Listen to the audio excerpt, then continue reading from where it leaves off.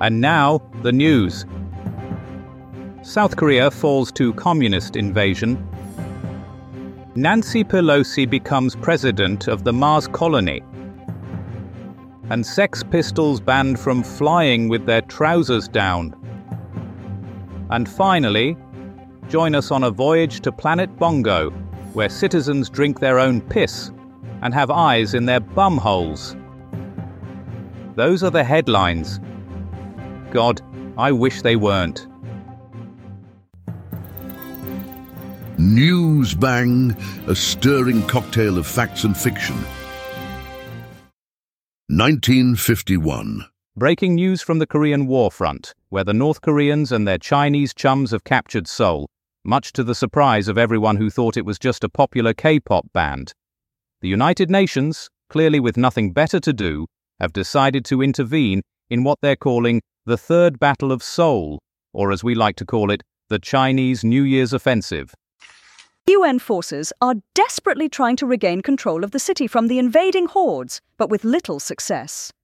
One UN spokesman said, "We keep giving them our positions, and they still won't leave us alone." Meanwhile, on the ground, Private Jim, a lucky luckless, had this to say, "It's bloody freezing out here. I joined up for the travel and all I got was this lousy frostbite." The battle rages on with no end in sight. Experts predict that if things continue like this, we could be looking at a stalemate or even, gasp, peace talks. In other news, It is a situm. 2007. Nancy Pelosi, a woman so powerful she needed two names, made history today by becoming Speaker of the House. The House in question being the one where they keep all the MPs in Washington, D.C., or the swamp as it's known to its friends. Nancy, who hails from California's 11th congressional district, which is either a typo or an LSD-fueled dream, became the first female speaker since Margaret Thatcher had her turn at a karaoke night in 1982. She beat off stiff competition from her male counterparts, stop sniggering at the back, to take on this prestigious role. As Speaker, she presided over some of the most turbulent times in recent American history. 2 terms under Obama's reign, and then again during Trump's shambolic tenure. Throughout it all, she remained composed and dignified, much like her husband after a few glasses of Chardonnay. 1977. Punk rockers the Sex Pistols have been grounded indefinitely after their lewd behavior at Heathrow Airport caused EMI to terminate their contract. The band, known for their anarchic antites and disregard for decency, pushed things too far when they decided to check in their manners along with their baggage. Eyewitnesses described a scene of chaos as Sid Vicious began eating the duty-free chocolate without paying, while Johnny Rotten reportedly mooned airport staff and demanded 2 tickets to Firmament. It was when Nancy Spungen started a food fight in Wetherspoons that EMI had enough. A spokesman said, "We've tolerated their anti-establishment antics, but this is just plain rude." The band's departure leaves a gaping hole in the punk scene, which will now be filled by more mild-mannered acts like the Bay City Rollers. As for Heathrow Airport, it's business as usual, though security has been stepped up in case any other musicians try to check in with attitude. Newsbang truth in a sweet, sweet syrup of facts. Here's Shakanaka Giles with a sprinkling of meteorological marvels.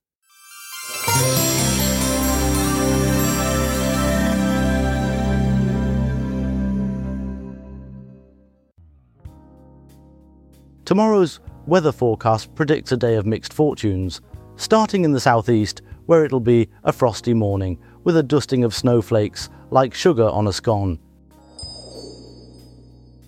Over to the Midlands, a bright and crisp day, the kind that leaves your cheeks as rosy as a newborn's.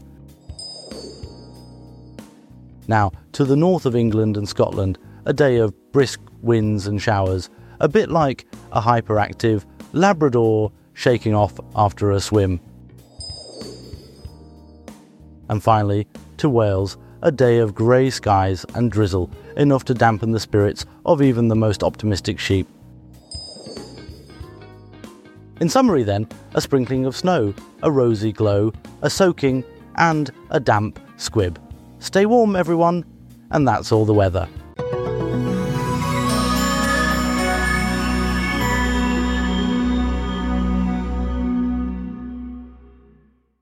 2010. In the year 2010, the Burj Khalifa in Dubai reigns supreme as the world's tallest structure, towering at an impressive 828 meters. This architectural marvel has held the esteemed title since 2009, surpassing the once starless Taipei 101. Dubai, the vibrant heart of the United Arab Emirates, plays host to the most populous city within its borders, further solidifying its status as a global powerhouse. Now, to delve deeper into the story of the Burj Khalifa, we turn to our reporter Brian Bastable. And you join me now, my friend, in the middle of a war zone. The air is thick with the stench of death and the cries of the wounded. Around me, men are screaming and dying, their bodies torn apart by the hail of bullets and bombs. But in the midst of all this chaos, there stands a tower that reaches up to the heavens, a monument to man's ambition and hubris. The Burj Khalifa, the tallest structure in the world, stands defiant in the face of war and destruction. 828 meters of steel and glass, a testament to the power of mankind. But even as I stand here, I cannot help but wonder, what is the point of all this? What is the point of building the tallest tower in the world if it stands in the middle of a war zone, a symbol of man's folly and arrogance? As I look up at the tower, I am reminded of the words of the great poet T.S. Eliot, who wrote, "We shall not cease from exploration, and the end of all our exploring will be to arrive where we started and know the place for the first time." Sigh. From the war-torn streets of Dubai, this is Brian Bastable reporting for Newsbang. 1977. The Sex Pistols' scandalous antics at Heathrow Airport in 1977 sealed their fate with EMI, but their influence on punk rock remains undeniable. Punk emerged as a rejection of mainstream rock, and the Sex Pistols, with their provocative style, inspired future musicians. Heathrow Airport, London's largest international hub, witnessed the band's lewd behavior, while EMI, a major record label, terminated their contract. Now, for more on this story, we turn to Ken Shit. Greetings, you filthy animals. It's your favourite field reporter, Ken Shit, back with another tale of chaos and mayhem.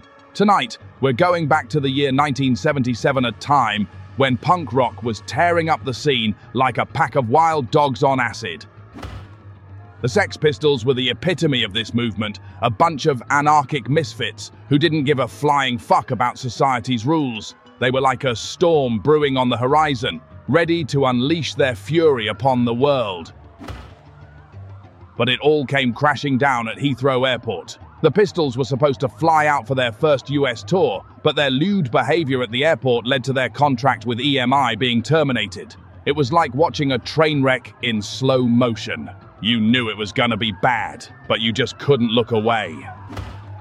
Punk rock was born out of frustration and anger towards mainstream society. It was a rejection of everything that was safe and predictable, and the Sex Pistols were its most notorious proponents. They didn't just play music, they lived it. They embodied everything that punk rock stood for: rebellion, chaos, and pure fucking energy. But even they couldn't escape the consequences of their actions. Their termination by EMI marked the beginning of the end for the band. They disbanded shortly after, leaving behind a legacy that would inspire countless musicians in years to come. So here's to the Sex Pistols. May they rest in peace, or whatever passes for peace in punk rock circles. They may be gone, but their influence lives on in every guitar riff and every scream of rebellion that echoes through our streets today. This is Ken Shit signing off from Newsbang. Stay angry, stay loud. It is a Situn, 2007. The year is 2007, and a woman has broken the glass ceiling in the United States government. Nancy Pelosi, a member of the Democratic Party, has been elected as Speaker of the House, becoming the highest-ranking woman in the U.S. government. Pelosi, who represents California's 11th congressional district, will serve as Speaker from 2007 to 2011, and again from 2019 to 2023. The Speaker of the House is the presiding officer and leader of the House of Representatives in the Federal Republic of the United States, located in North America. Over to Hardeman Pesto for more on this groundbreaking achievement. Good evening, Martin. I'm here with the new Speaker of the House, Nancy Pelosi. She's making history today as the first woman to hold this position. Pesto, I'm going to interrupt you right there. You said she's making history today. What year is it again? 2007, Martin. And she served as Speaker until 2011, correct? Yes, that's correct. And then she served again from 2019 to 2023. Yes, that's right. So why are we talking about her making history today? Because she's still making history, Martin. She's the first woman to hold this position twice. And you think that's more significant than her initial election in 2007? I think it's significant, Martin. It shows her resilience and her ability to lead. And what about the new Speaker of the House? Do you think they'll make history? I think they'll make history in their own way, Martin, just like Nancy Pelosi did. And what way is that? By being the first person to do something, Martin, just like Nancy Pelosi did. Pesto, I'm going to interrupt you again. You're not making any sense. That's because I'm not speaking English, Martin. I'm speaking history. Pesto, I'm going to have to cut you off. That's right, Martin. You're going to have to cut me off. Pesto, thank you. Pesto Hardeman, live from Washington, D.C. 1853. In a tale as old as time, or at least as old as 1853, Solomon Northup, a freeborn African-American, found himself ensnared in the tangled web of slavery. His memoir, 12 Years a Slave, paints a vivid picture of the slave markets and plantation life in Washington, D.C. and Louisiana. After 12 long years, Northup regained his freedom with the assistance of Samuel Bass and the governor of New York. Slavery, a pervasive institution in the United States, finally met its end in 1865. Now, to delve deeper into this story, we turn to our correspondent, Melody Wintergreen. In the sweltering heart of Louisiana, a tale as twisted as the bayou's serpentine embrace unfolds. Solomon Northup, a man whose freedom was as innate as the air he once breathed, finds himself shackled in the iron grip of slavery. The year is 1853, and the air is thick with the cries of injustice.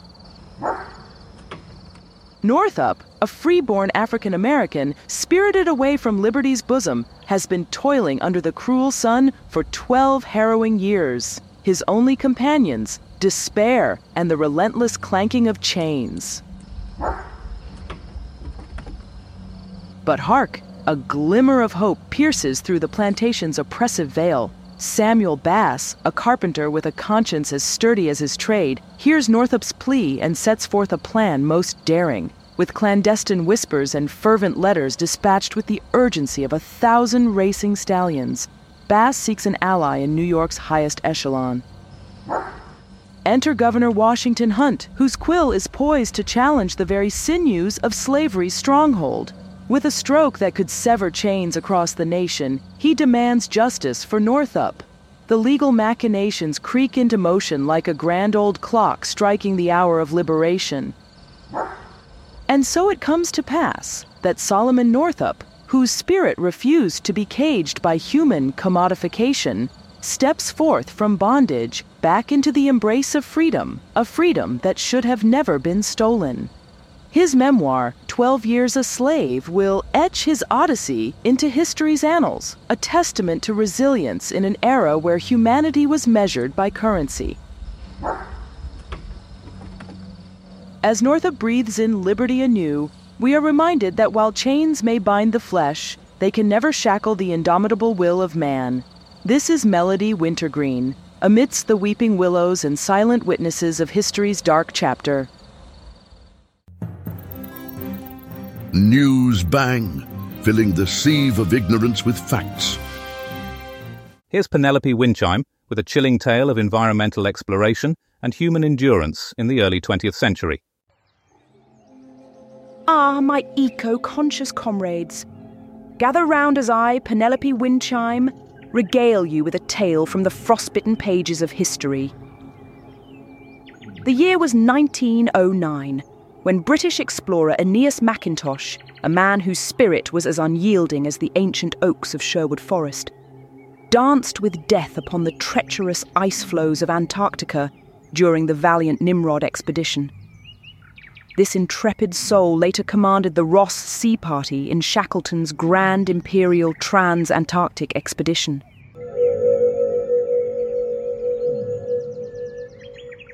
Though Macintosh and his gallant companions fulfilled their mission against all odds, much like bees pollinating flowers across continents, he and 2 others succumbed to the icy embrace of Mother Nature's most chilling realm.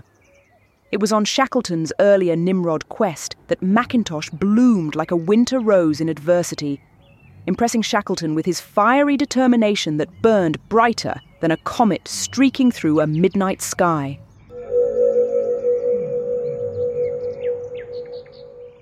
The Nimrod expedition skated to a farthest south, setting records like a squirrel sets nuts aside for winter. They traversed drift ice, nature's own floating jigsaw puzzle pieces, carried by the breath of Poseidon through winds and currents, forming ridges as thick as the plot of an eco-thriller novel.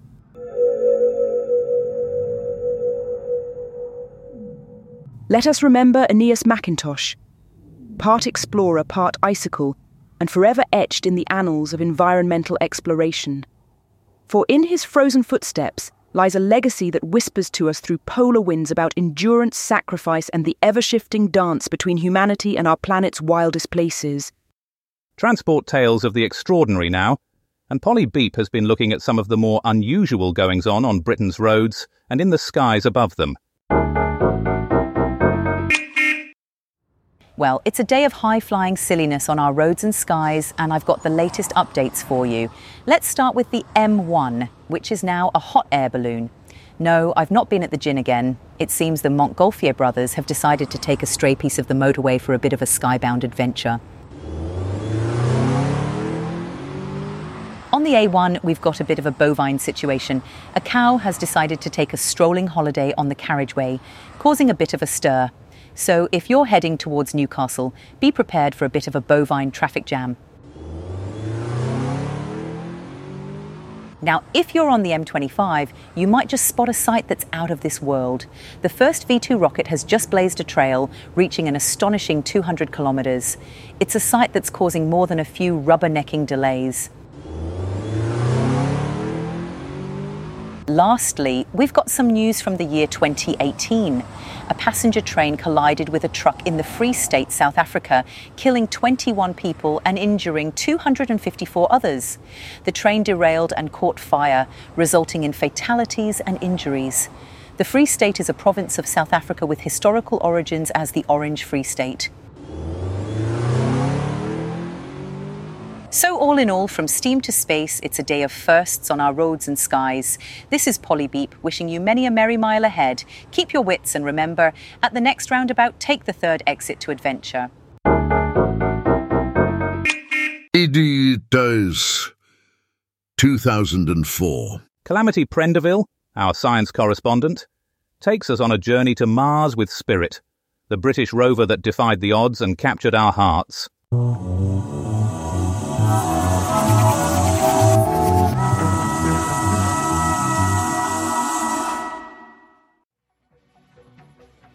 And now it's time for Science Watch, where we delve into the wacky world of science and technology. Today, we're taking a trip back to 2004, when British ingenuity once again graced the Red Planet. Spirit, a rover designed by NASA, was sent to Mars with a mission to explore the Martian surface. But this wasn't just any rover. No, this was a British rover, complete with a stiff upper lip and a love for tea. Spirit successfully landed on Mars, marking the beginning of a 2,208 Seoul adventure. That's 3.5 years in Earth time, or as we like to call it, a proper holiday. But things weren't all smooth sailing for our tea-loving rover. In 2009, Spirit got stuck in a sand trap, a Martian version of a muddy English field. Despite valiant efforts to free it, Spirit was unable to escape, and its last communication with Earth was in 2010. But let's not dwell on the sad ending. Instead, let's celebrate the achievements of Spirit and its twin rover, Opportunity. These rovers, designed by British engineers, far outlived their planned missions, proving that British engineering is truly out of this world. So, whether you're a fan of Mars or just a fan of a good cup of tea, raise a glass to Spirit, the British rover that conquered the Red Planet. This is Calamity Prendeville from Newsbang, signing off.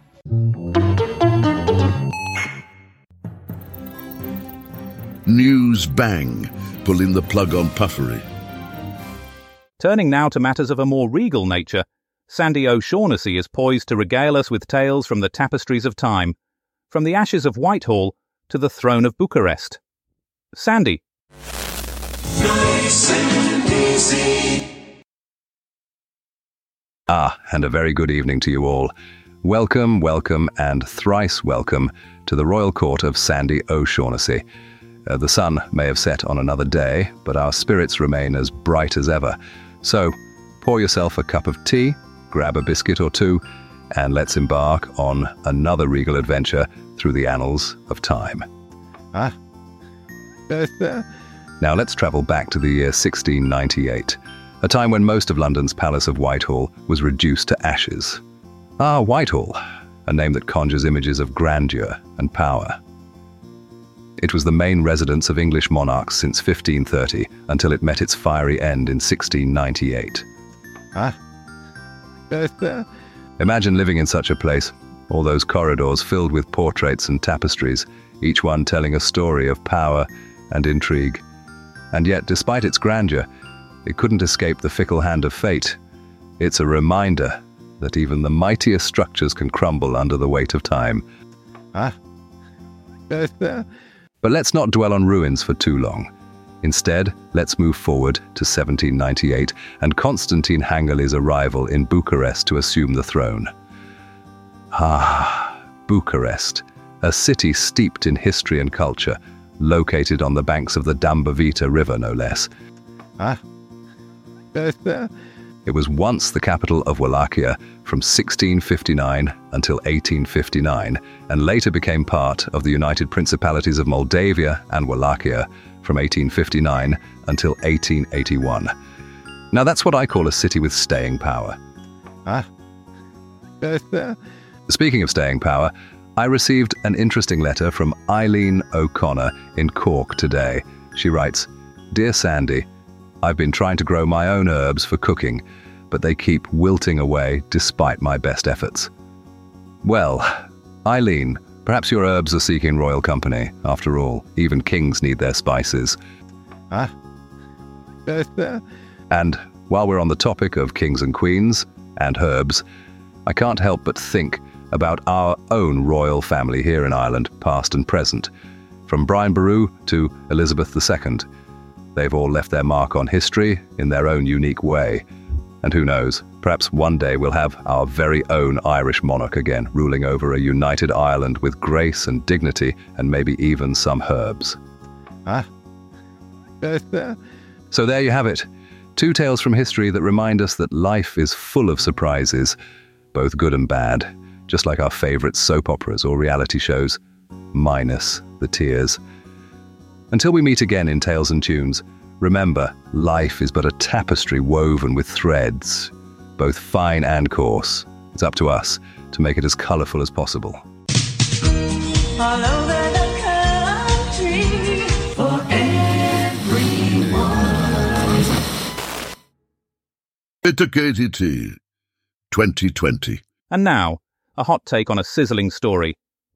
Sembawang Hot Spring Park in Singapore has reopened after a redevelopment, offering a soothing respite for weary souls. The National Parks Board has transformed this natural wonder into a haven where visitors can bask in the rustic charm and escape the pressures of modern life. The park, located near a military camp, is one of only 2 hot springs in Singapore, the other being on Pulau Tekong. Smithsonian Moss has ventured to the heart of this tropical paradise. Over to you, Smithsonian. Now, at this point of the evening, we welcome listeners on FM who've just joined us.